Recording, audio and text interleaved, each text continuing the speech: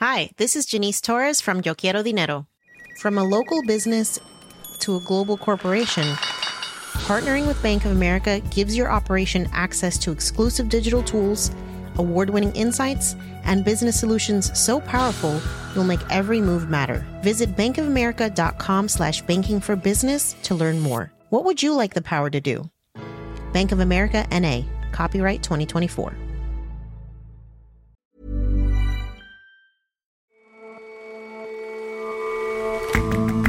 Hello and welcome to The Intelligence from The Economist. In New York, I'm John Fassman. And in London, I'm Jason Palmer. Every weekday, we provide a fresh perspective on the events shaping your world. Airplanes and tourist attractions are once again packed. After spending much of the past 2 years at home, people are eager to get out. But they're also eager to do something else, start a business. We'll find out why the pandemic has produced an entrepreneurial spirit. And tonight in Turin, the semi-finals of the annual Eurovision Song Contest begin. Among the contenders in this beloved festival of overproduced silliness, a folk rap group representing Ukraine that's coming straight from the battlefield.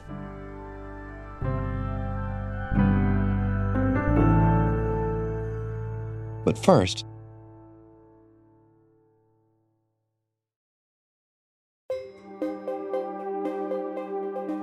this week, Hong Kong has a new leader, though to say that John Lee won a free election is overstating it a bit.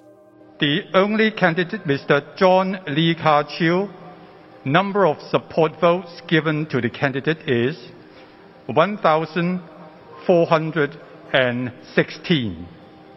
And number of not support votes given to the candidate is 8.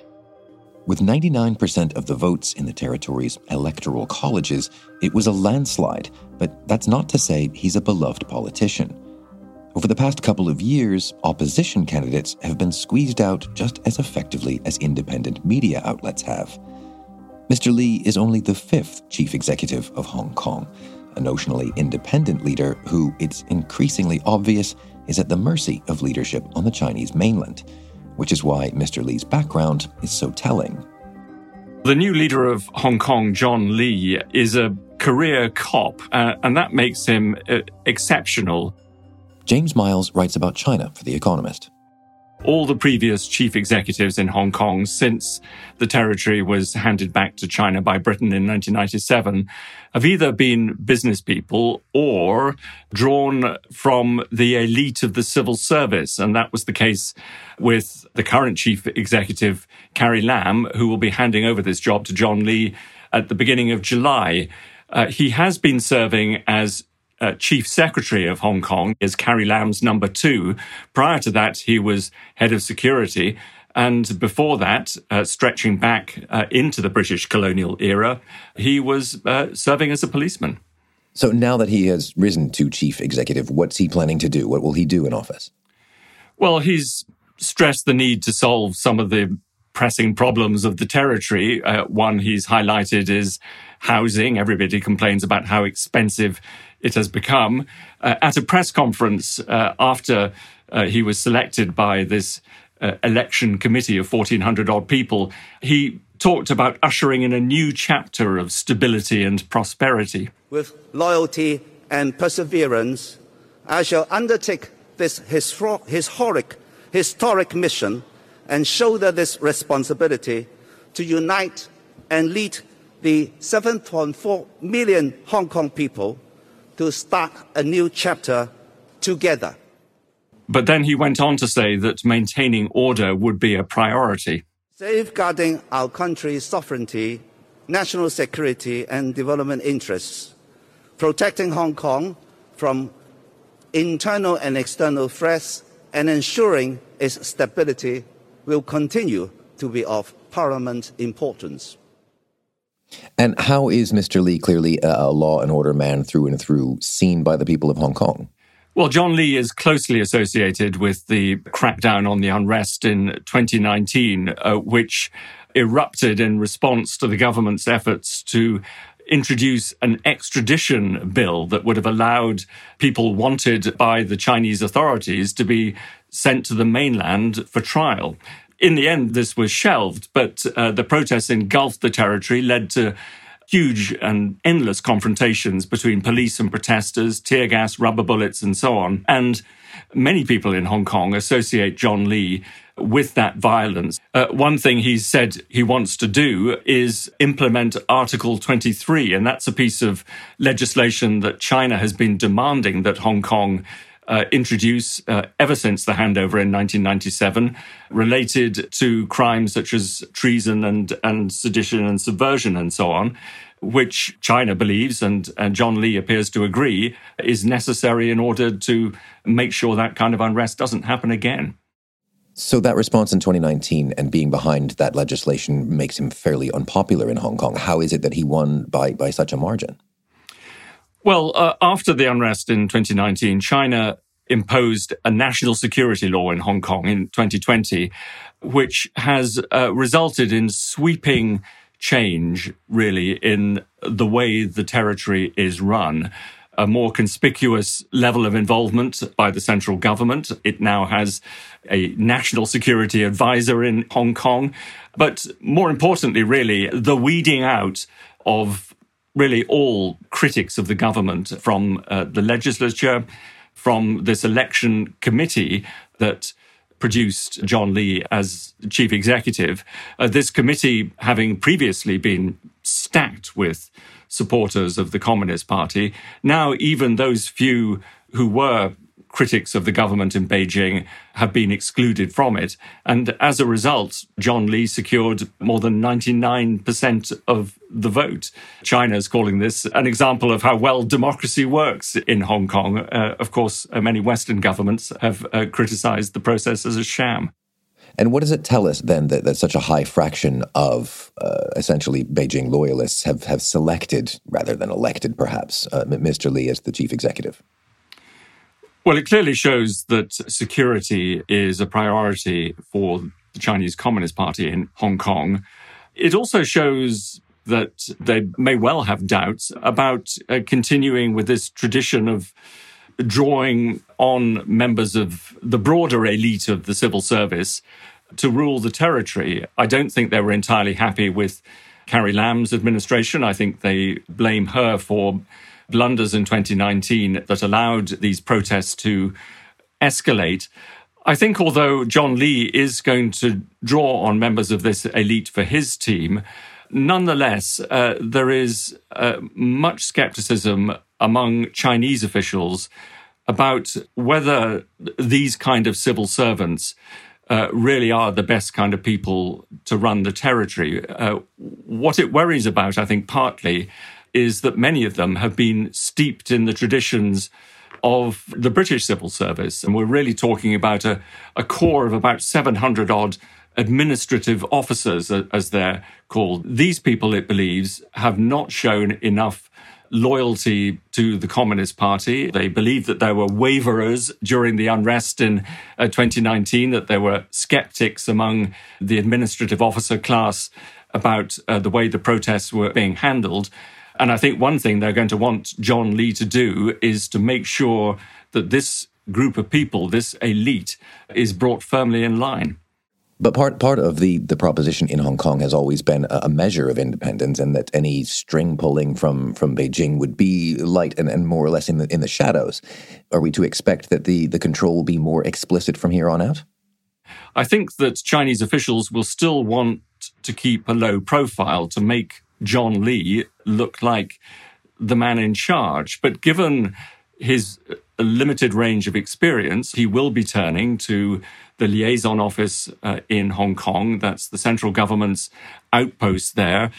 When big decisions need to be made, that's the way, of course, Carrie Lam also had to operate. But I think it's going to be far more the case under John Lee that the real power behind the throne will be ultimately the Communist Party in Beijing. But won't that in turn undermine the sort of the proposition for people outside Hong Kong? It's been a center of business and finance for all this time, in part because the control from the mainland was so light touch. It was a sort of an easier way into the Chinese market and to do business in that part of the world.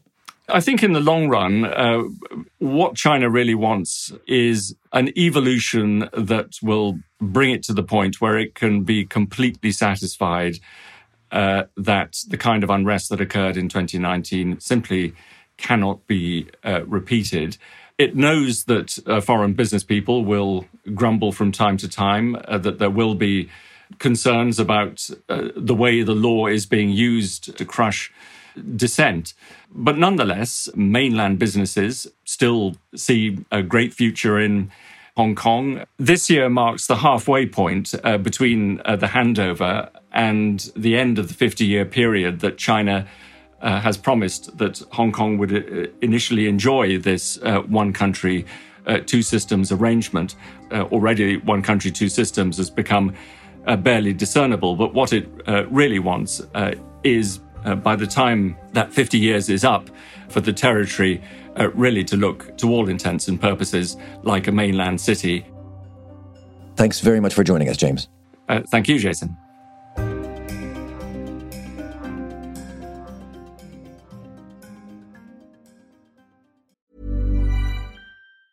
Hi, this is Matt and Sean from Two Black Guys with Good Credit. If you own or operate a business, whether it's a local operation or a global corporation,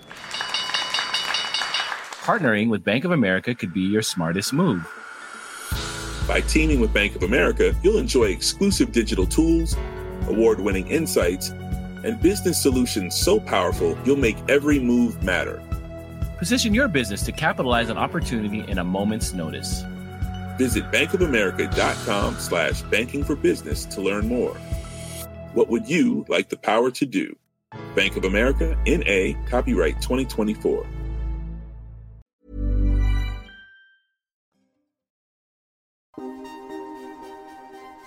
The lasting economic effects of COVID-19 are starting to become clear. Surveys suggest that Americans who can work from home are likely to do so for 2 or 3 days a week, compared with hardly any at all in 2019. But in the wake of the pandemic, a different trend has emerged. Something entirely unexpected is happening really across the rich world, which is that the pandemic appears to have jump-started a huge rise in entrepreneurship. Callum Williams is The Economist's senior economics correspondent. Now, people have been talking about this in the US for some months, but it turns out that the trends are much wider. So where is this happening? It's not happening absolutely everywhere. One example is Italy, where entrepreneurship remains a lot lower than it was in the early 2000s. But in lots and lots of countries, you're seeing a pretty sharp rise in entrepreneurship. So in France, for example, the rate of startup formation is between 50 and 60% higher than it was before the pandemic. And Callum, what industries are these entrepreneurs primarily focused on? So a wide range, really. A lot of them are in more high-tech, glamorous industries that perhaps you might think of when you hear the word startup. Last year, there was a lot of venture capital investment and seed investment and so on. One example that I explored was a fitness instructor in Northern Ireland, Caroline Gervin, who started this YouTube-based fitness business during the pandemic, who has become this global internet sensation with her at-home fitness videos. It's simply going to be a super quick mini ab circuit. In researching this piece, I did a couple of her workout videos, which turned out to be almost impossible. We're definitely going to be sweaty. We're going to get the heart rate up throughout pretty much this entire workout. However, but actually what you're finding is most companies that are starting up are in much less glamorous industries. These are new restaurants starting up, even new hotels, consultancies, all that kind of stuff. Mom and pop shops that are not going to get much press. Why do you think this is happening? So I think there's a few things going on. One, I think, is to do with the fiscal support that was handed out during the pandemic. So what you had in lots of countries in 2020 and to a lesser extent in 2021 is that people cut back a lot on spending. So their outgoings were lower. But then also a lot of people received a fairly large amount of money from the government in stimulus checks and the like. So you had this big rise in saving. And there's a lot of evidence that when people have that kind of financial cushion, they feel more comfortable about taking risks, essentially, because if things don't work out, it's not so bad. So I think that's one reason. The other thing is that the pandemic has led to a lot of new tastes being created and a kind of reallocation, both between industries, but also geographically. The classic example being that city centres are relatively less busy in most countries today than they were in 2019, and suburbs are a lot busier. So you, in other words, have the need for more businesses to be started in suburbs. And then I guess the third reason, which is more hard to measure, but I do believe it is true, is that there has been a kind of cultural change engendered by the pandemic where people realise that life is short and they are perhaps more likely to pursue their passions. And so therefore they think, yes, I'm actually going to go and start this business that I never dared do before the pandemic. And there is evidence of this from prior pandemics, even all the way back to the Black Death. You have evidence of more entrepreneurialism after the Black Death. This was also true after the Spanish flu epidemic in America. So that's the third potential reason. So Callum, you mentioned bouts of entrepreneurship after the Black Death 1918 flu. I wonder how long those lasted and how long you think this will last. Is this a pandemic-specific response that'll fade in a couple of years, or is this a lasting change in people's willingness, do you think, to start new businesses? I mean, that is the million-dollar question. To go back to the Black Death, there was certainly a lasting change in attitudes to risk, very clearly seen in the literature. So the optimistic case is that this will persist. And people had expected the rate of American entrepreneurship to be back to its normal level by now. And in fact, it's still pretty high. So that does suggest there is perhaps a more permanent shift underway. I mean, bear in mind that what was happening before the pandemic was this pretty steady decline in entrepreneurship across the rich world, which people were puzzled by and trying to explain. So there's certainly room for a rebound. And if there was one, this would be great news because entrepreneurs, they bring new ideas to market, new technologies and ways of doing business. So if this does endure, it would be actually pretty good news from an economic standpoint. And so more broadly, Callum, what does this mean for the global economy? So I guess you could think of it in terms of creative destruction, just as a shorthand. Essentially, the idea being that what you will have in an environment of high entrepreneurship, all else equal, is a bunch of companies that are being outcompeted by new ones. And so what that means is that the capital and the ideas and the people that are in the less productive companies are competed away and they move to more productive outfits. Essentially, this is the process by which capitalism ensures that everyone gets richer. So in terms of productivity growth, GDP growth, earnings, it's potentially very good news over the long run. And then the second thing, of course, is that the thing about young companies is that they're normally trying to expand.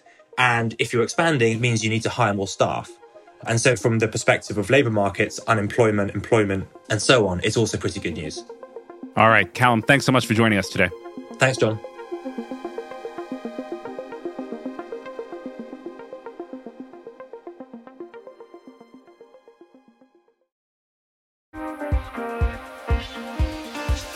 The Eurovision Song Contest is to European culture about what monster truck rallies are to American culture. It's camp and extravagant and so uncool, it's cool. The annual competition between countries has been running since the 1950s. The Italian city of Turin is hosting this year, with the first semifinals starting this evening, ahead of the final on Saturday.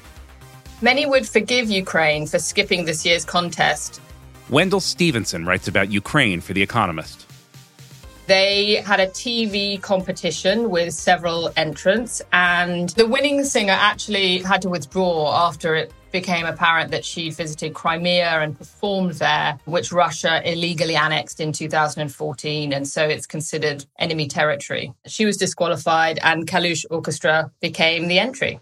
Tell me about the band. Where are they from? What kind of music do they perform? What are they like? Well, it's kind of a mashup. Half of them are rappers, and they did a collaboration with a group of traditional Ukrainian folk musicians. Most of them are from the west of Ukraine. It's a rather apposite entry for a Ukraine that is establishing a new identity. It's half traditional and half modern global, and it's kind of a cool collaboration.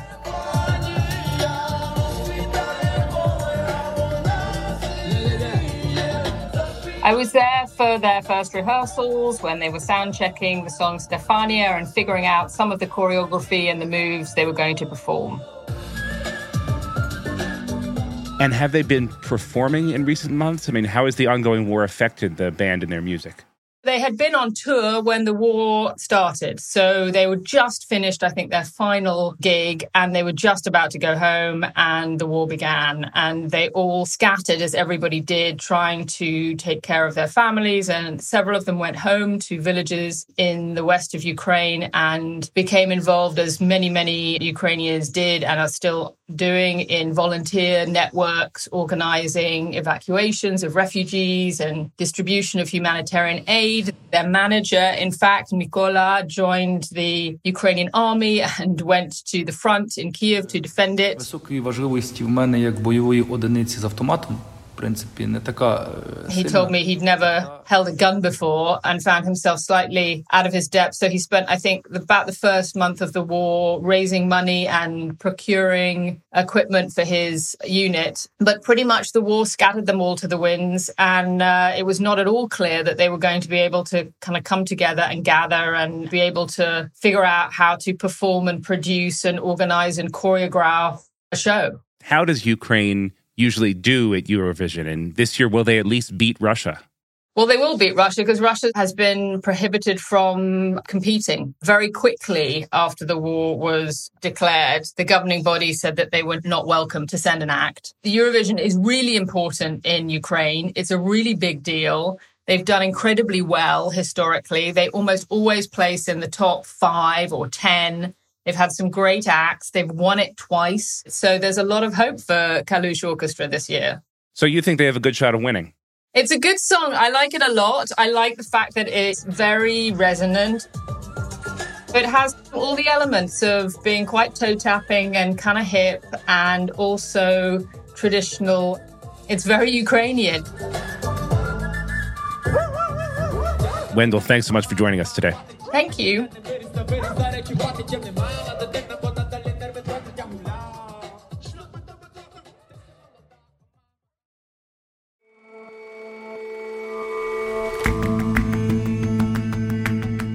That's all for this episode of The Intelligence. Let us know what you think of the show. You can get in touch at podcasts@economist.com. And you can subscribe to The Economist at economist.com/intelligence offer. The link is in the show notes. We'll see you back here tomorrow.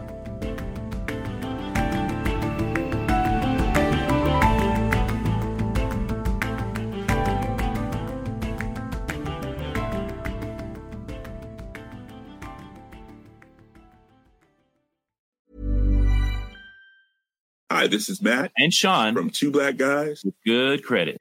From a local business to a global corporation, partnering with Bank of America gives your operation access to exclusive digital tools, award-winning insights, and business solutions so powerful you'll make every move matter. Visit bankofamerica.com/banking for business to learn more. What would you like the power to do? Bank of America, N.A., copyright 2024.